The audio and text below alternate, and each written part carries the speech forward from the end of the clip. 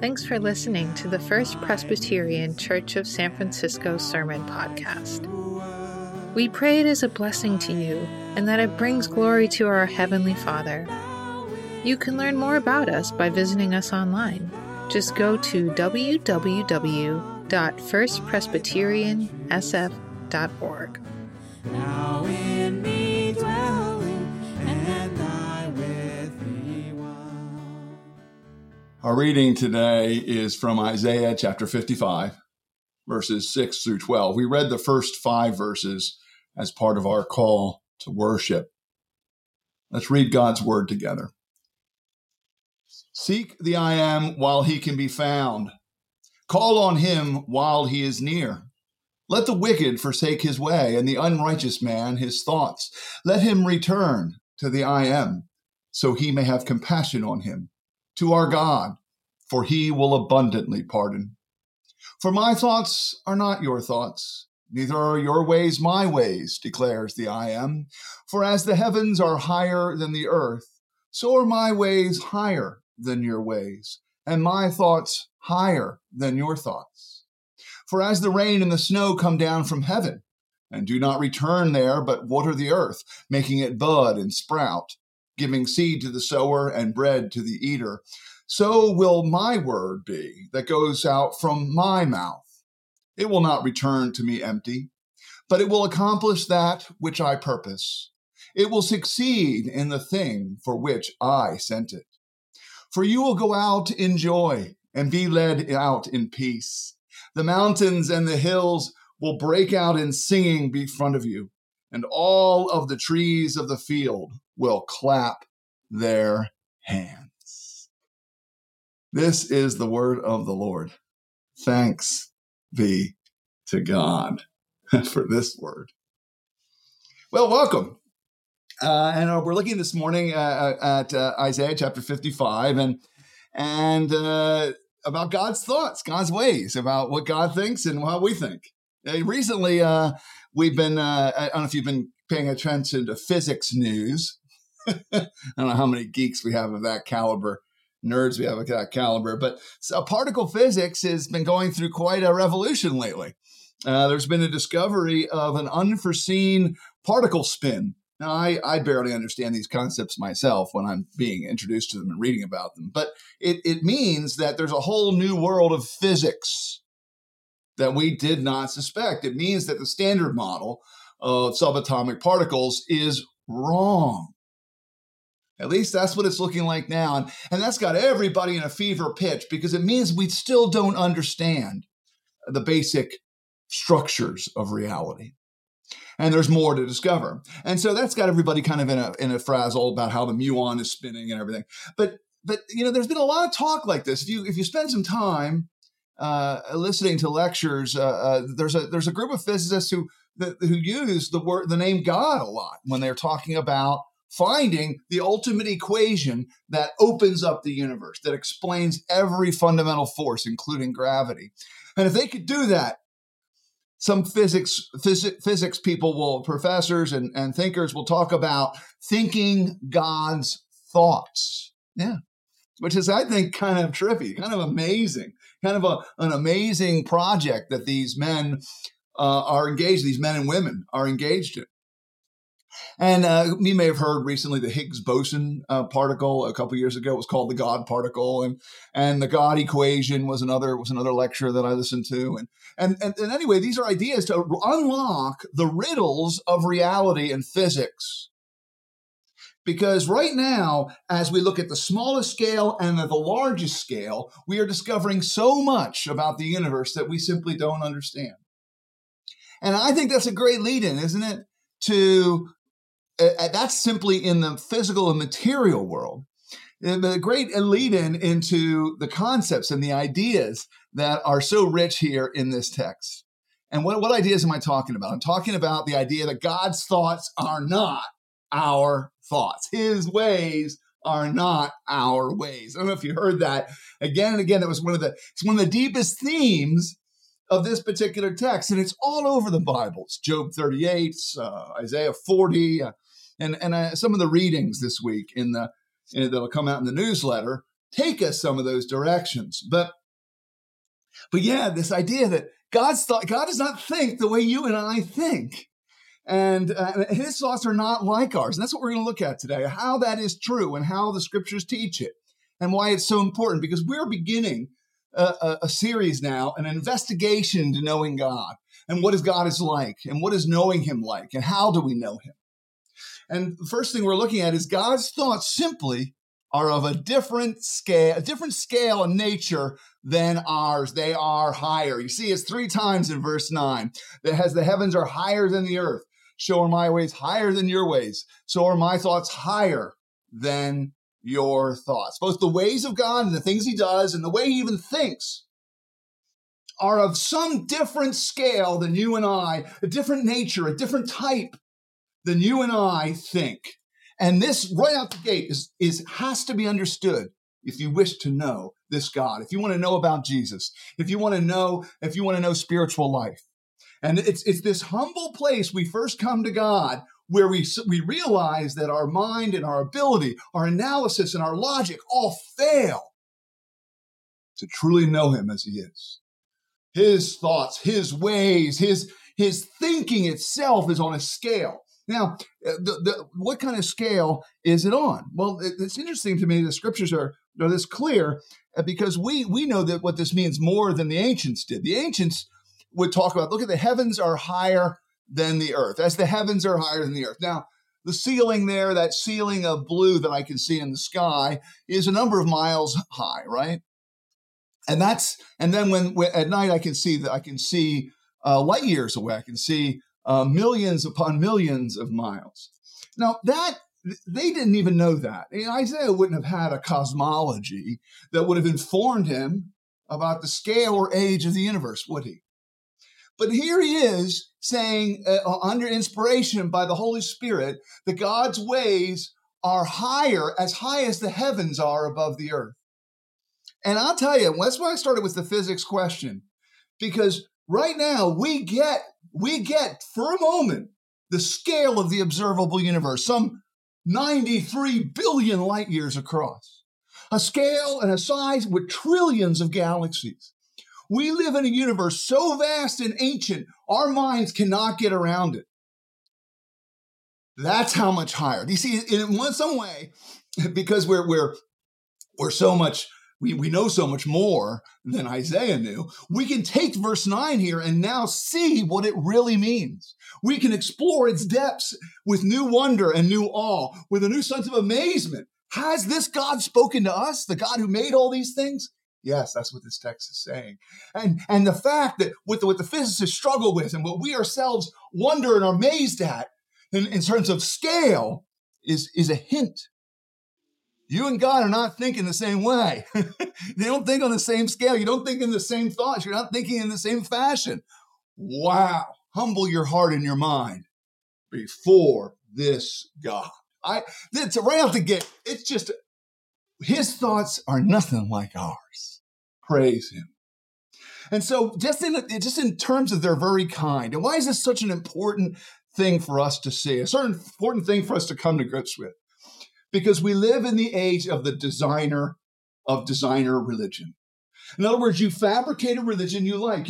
I don't know if this is still a thing, but I remember when my kids were younger, there was a store at the mall called the Build-A-Bear Workshop. I don't know if you ever saw this thing. I don't want to embarrass my voice. Well, no, on this, as you wouldn't even know who I was talking about necessarily. But one of my sons liked the Build-A-Bear Workshop. I can't remember which one. But the Build-A-Bear Workshop was this. It was a shop where you go in and you could pick all the different fabrics, and you could pick all the different outfits, and you could pick what stuffing was going to go in your bear, what kind of heart it was going to have, and what kind of things were going to be inside it, what it was stuffed with, and what it wore, and what its eyes looked like. You could build a bear, your own precious little bear, and this was it was a great novelty, a great idea, but it really worked for a while, right? Kids love this. But somehow we took that idea and we have taken it into Christianity, or we've taken it into religion, religious ideas. And we tend to think that God, that the ideas of God or the Bible here in our Bible is a build a God workshop, right? It's a build a God workshop. And I like this text right here. I'm going to include this one. Oh, but this stuff over here about sexuality, I don't like that as much. And I like this one. God is love. Oh, God's going to judge the world. Oh, I don't know if I like that. And then all of a sudden, this idea that God's ways that are so exalted are being described as so other, as so majestic, as so amazing, as so much loftier than ours on a scale that beggars the mind. Can you see how offensive this is? This build a God idea? We must repent. We must turn from it. We must run from this idea of building a God, because building a God is not what we were told to do. It's not what we're permitted to do. It's not treating his ways with the kind of majesty and greatness that he himself is telling us about.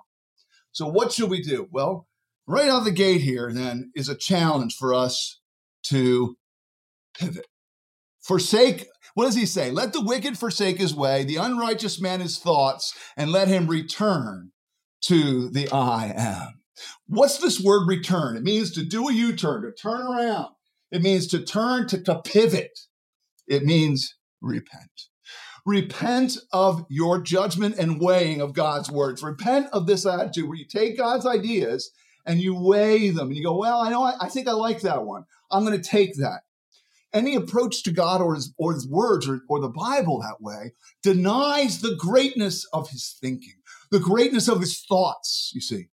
We are not permitted to weigh God and decide what we do and don't want to do. Well, what is our proper response to God's word? Forsaking our ways, forsaking our thoughts.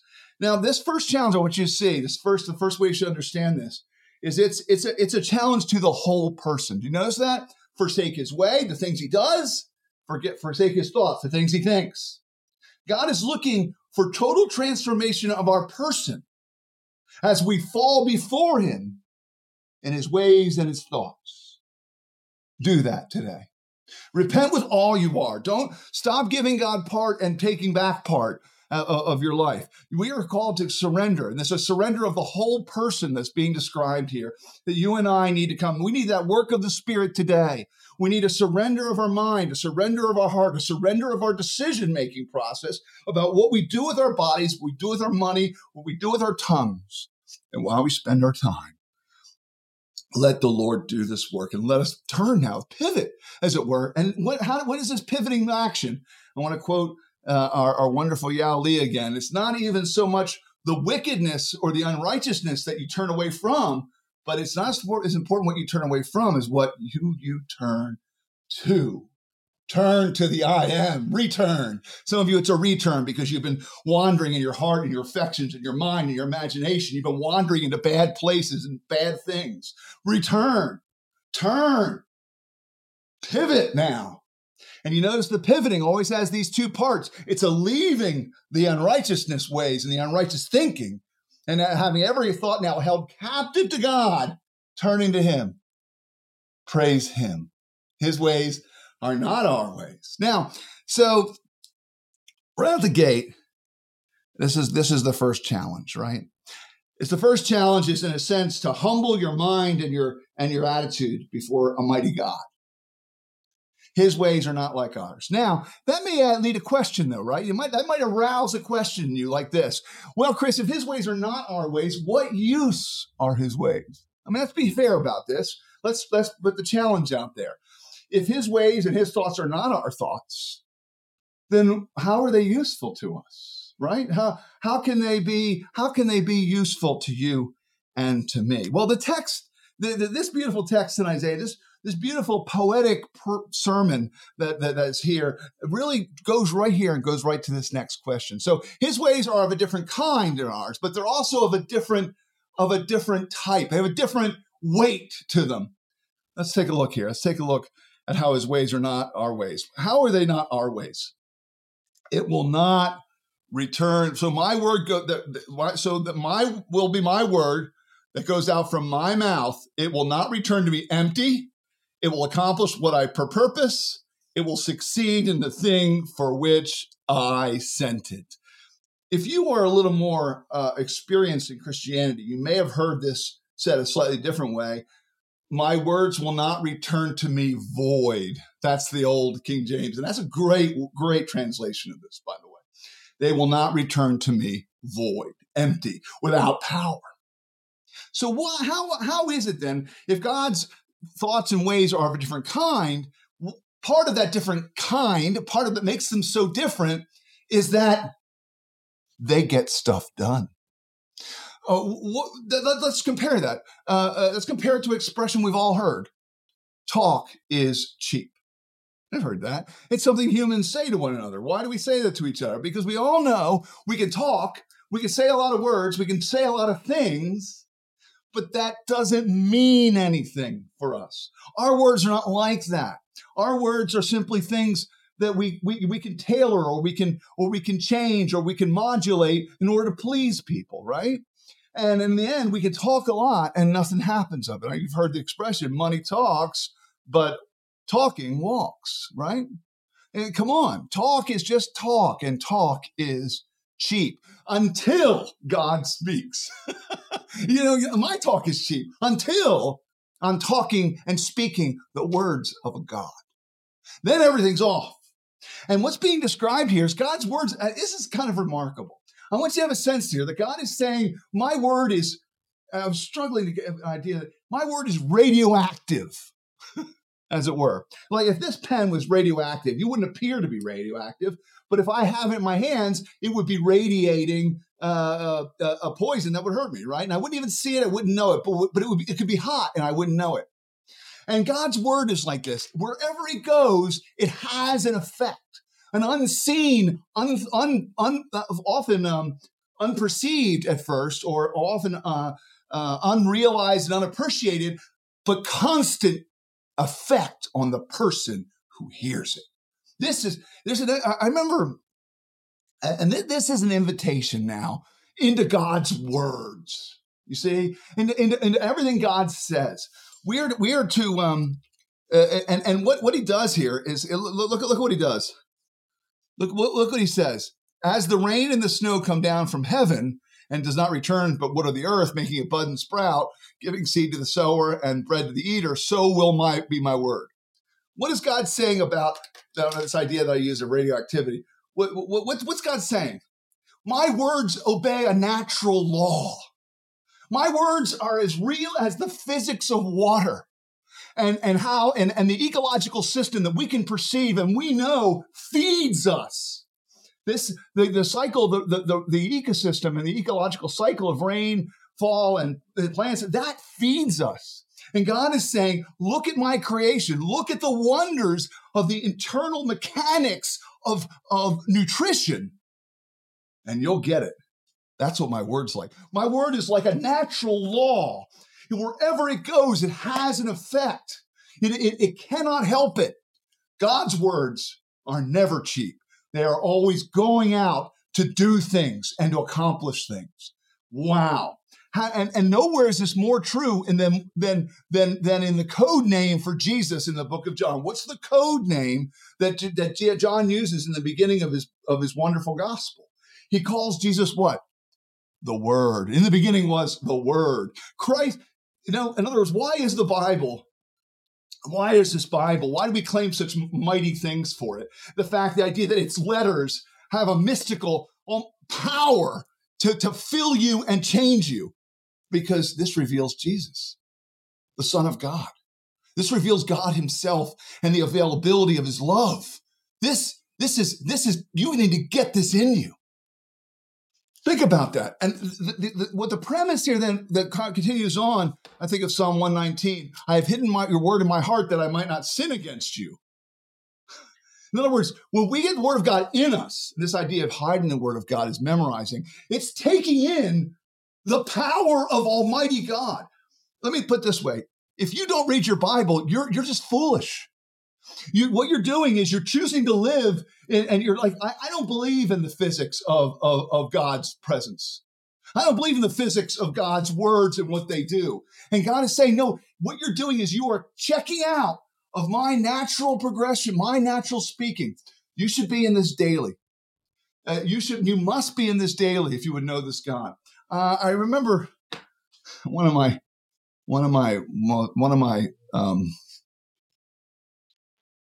hobbies as working on cars. I like to work on cars, and I really enjoy sports cars and things like that. Years ago, I've had several times friends actually give me gifts like that, and I've always loved them, right? But one of the fun things about a sports car is getting the right octane in it. In other words, the higher the octane, the better the engine works, the better the engine sings. And really high performance cars, high performance engines work better with a higher octane gasoline because the burn is so much cleaner. And that octane is actually not available in California. But if you go to a racetrack, there's a racetrack right up in Sonoma, you can pull in and you can get the high octane gas. They have it available for sale. It's absurdly expensive. But that's what I'm talking about. The Word of God is. It's high octane fuel. It's the highest octane for your dollar. It's what will get you performance. This is why memorizing God's Word. You could memorize, my word goes out of my mouth, verse 11, it will not return to me empty. You could memorize that in the space of time of which I'm speaking. And if you do,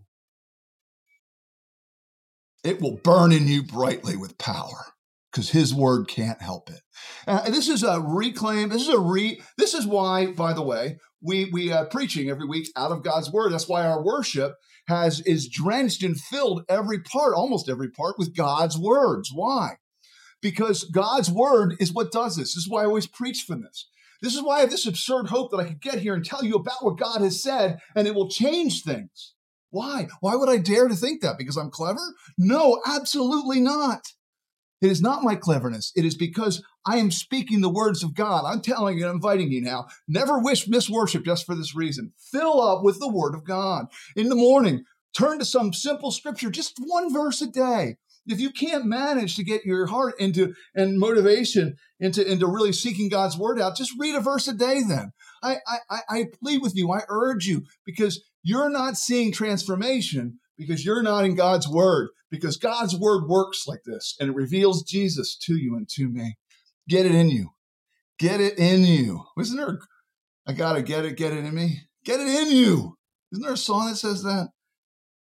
Get it in you now. And because this means transformation, but it gets even better. You know what? We're just scratching the surface here.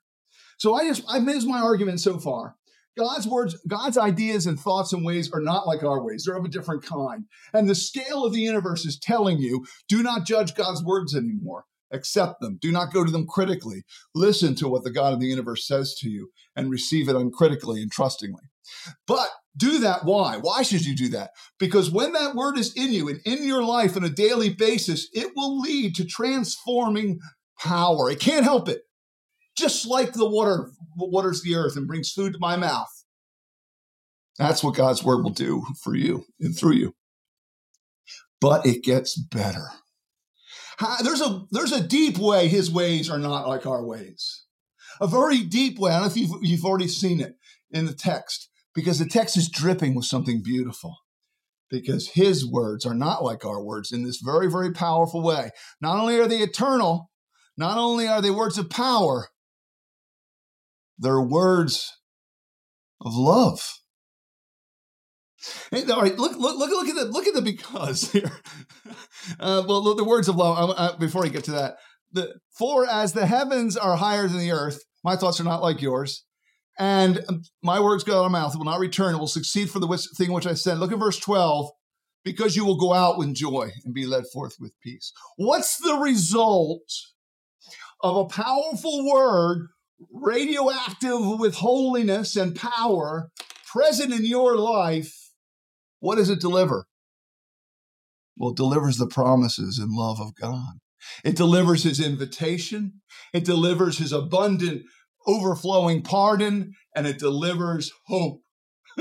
This is why his words aren't like ours. Well, follow me here. Follow me here. What would your words be if folks never listened to you? What would your words be to people who ignored everything you said? What would your words be with people who took your advice and opinions and did the exact opposite? You would not have kind words for such a person, would you? His ways are not our ways, because he answers our rebellion. He answers our rejection. He answers our insensitivity. He answers the way we don't even care to pick up his word. He answers our indifference with what? Love. He answers it with invitation. First thing about God's love is it invites, and it keeps inviting. Look at the invitation. Seek the I am, call on him while he's near. Praise him. Look at this. What's the first, out the gate, and first way that what's the first word? Coming, that's not of our type, not of our kind, not of our universe even. Come on. Seek me and call on me. Oh, praise him. Today is the day for you to seek him. Now notice today is a day. Why? Because there's a while here, right? The fact that you're hearing my voice and that this will be published and that people will be able to hear it in the future and you can hear it now means that he can still be found, right? He is still near. There's a time window. You can see there's a time window that collapses here. Now is the moment of salvation. Today is the day for you to take the word into your life, into your heart, and hear the invitation to come to God.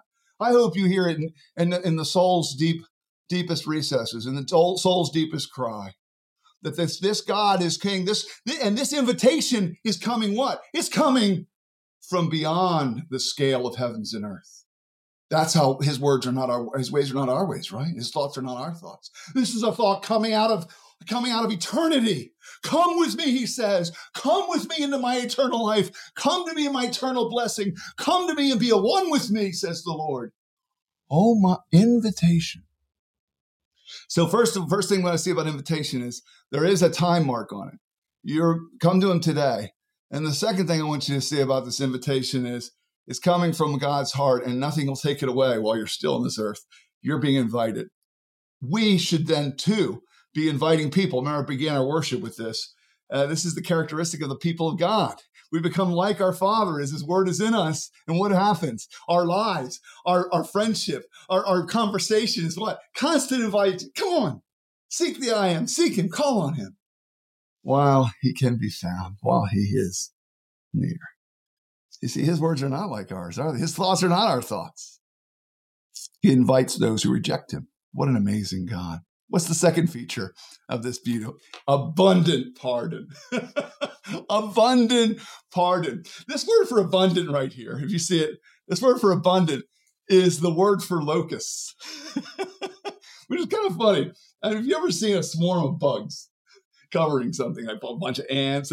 It's almost kind of frightening. But the idea here is that is the word for abundance is the same word for locust. It's the idea of God's going to swarm you with pardon, which I think is just charming. Not just charming and disarming and inviting.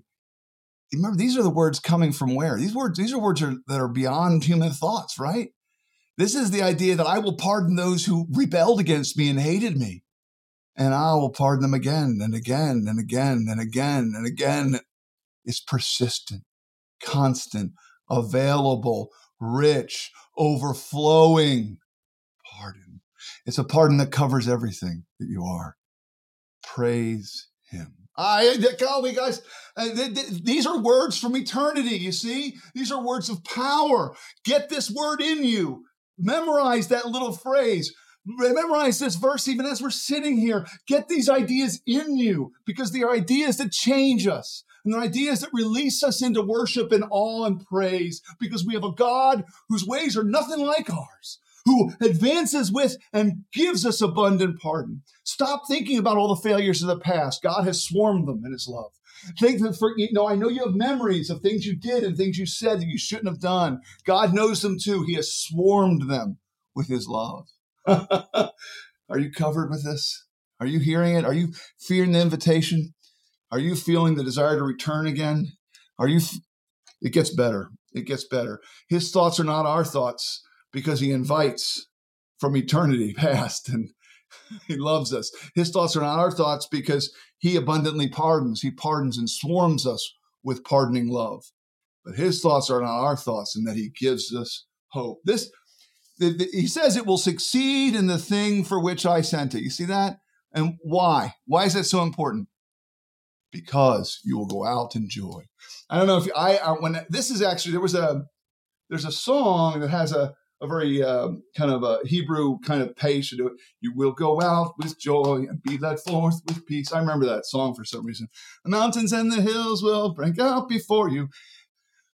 This is beautiful. All of a sudden, at the end of this text in verse 12, we are introduced to incandescent, bright, shining, beautiful, descriptive hope of God leading us out with joy and going forth with peace. And there's an image here. I don't know if you remember this from, I wonder if the animators of early cartoons like Warner Brothers cartoons, Bugs Bunny, I remember it has this kind of thing, old Mickey Mouse. But you'll see the character walking along, and he's happy. Let's say the character's happy. Say Mickey Mouse is happy or Bugs Bunny's happy. And a part of their happiness is you can see in the background the hills are jumping and trees are going like this. And there's this raucous explosion of joy from creation. And the animator's trying to show you what? When you're happy, the whole world seems happy, right? There's this idea. And those animators of those early cartoons, they knew, a lot of them knew their Bibles. They were raised in churches and would have heard these images before. They're from the scripture. And the idea is we are being invited into the raucous celebration of creation in the hope of the restoration of the King. His ways, his thoughts, his desires, his plans, his purposes in time and space are nothing like ours. We talk about recycling and ecology. We're going to reclaim and recycle the earth and rebuild it, and we can't. We can't do anything because the corruption and pollution of our lifestyles it so far outpaces every attempt we are making. We can't even get plastics out of our water anymore. But then God is saying, I have ways and thoughts that are greater than that. Enter my hopes. You will go out in joy and be led forth with peace. This is a promise from the King. Set your mind and your hope and your thoughts on this. Such a God, such a Savior, such a Lord. Glorious transformation and hope are being presented to you in God's ways and thoughts. I get so excited about this. And it's funny. This is as I was coming down to the end of this. Have you ever heard of a doctrine? It's an old doctrine, an old teaching that God makes us come to Him through irresistible grace. Have you ever heard of that expression, irresistible grace? The idea is that God is it's a way of describing God as like a beautiful, beautiful woman or a beautiful man, whatever you find beautiful, right? And when we look upon somebody who's really, really attractive, our eyes are drawn to them. Our eyes, we want to see them. We want to see the movies they're in. We want to see we're drawn. We watch the movies of our favorite actors and actresses because something about the way they look and act and portray themselves just draws us. We want to see it. Well, I think God is the same way. And I think one of the first, right out the gate, by Him saying that my thoughts are greater than your thoughts, it's compelling to me. It's saying, come and worship this God. This God's worth worshiping. He's not a creation of your mind. You are on submission to Him. He's amazing. Then when I find out that word is not merely lofty and higher, but it has power. It has a radioactive holiness that transforms the one who takes it in. Wow. But then it gets even better. It gets even more lovely. It's an introduction, an invitation into pardon, an invitation into joy, an invitation into peace, an invitation into the wild party of creation at the celebration of its God. Do you feel drawn? I know I do. Do you feel drawn again to want to know this God? Do you feel drawn irresistibly? Well, that's because the Holy Spirit's here. You're feeling the call of the Holy Spirit. This is how do we respond to all this whole text today? Come to God, humble your mind and your heart to never judge His words, and accept the offer of pardon and invitation into all His joy and peace. Why? Because when you do that, this word will enter you, and you will never be the same. Now, Now, I want all of you on this call, let's start going out and sharing this word and invitation and this love with others. And let's not worry about whether they're going to like us or think about it or they're going to think of this God. Let's simply put God's love out there, put his words out there, because he will irresistibly draw people. He will reveal himself in his love, and he will reveal himself to be someone that people are just going to go, I want to see him. I want to see everything he's in. I want to know what he has to say. And they'll be irresistibly drawn to his beauty and his love, irresistibly drawn the way the mountains and hills will clap hands, breaking out and singing, trees clapping hands, and you will enter. If you will give your life to Christ today, you will enter the raucous song of joy and glory that's happening with those trees right now. Happens with my little puppy. It's happening when we worship together as a church. I guess in the end, when I finally realized what it means for God's ways to not be my ways and for God's thoughts to not be my thoughts, I am just thankful because it's so much better than my thoughts in every way. Praise him. Let's pray. Dearest Father, I hope that you have spoken today and you will continue to speak, and you, Holy Spirit, will take these words and burn them like hot, joyful life for all of us. And that we would see that you're a God beyond our comprehension. You're a God and we can't challenge or weigh your words. What have we been doing? Forgive us every time we've done that. We repent and return to you now. And we ask for your word to have great power in us, Father. And let your word have great power to comfort, to inform, to awaken, to bring love. And Father, thank you for inviting us again. Thank you for this standing invitation. Teach us to seek you while you're here near and while you can be found. We thank you for an abundant pardon that covers everything we are, everything we have done, everything we have been, everything we have said. And we praise you for an even bigger invitation into the joyful, exultant song of the mountains and the hills and the trees. Oh, Father, that's a beautiful, beautiful picture, and we want to be a part of it. Help as we come to this table now, as we come and continue in worship. Give us new, bold hope that your Son's words are life for us now. In Jesus' name we pray this. Amen.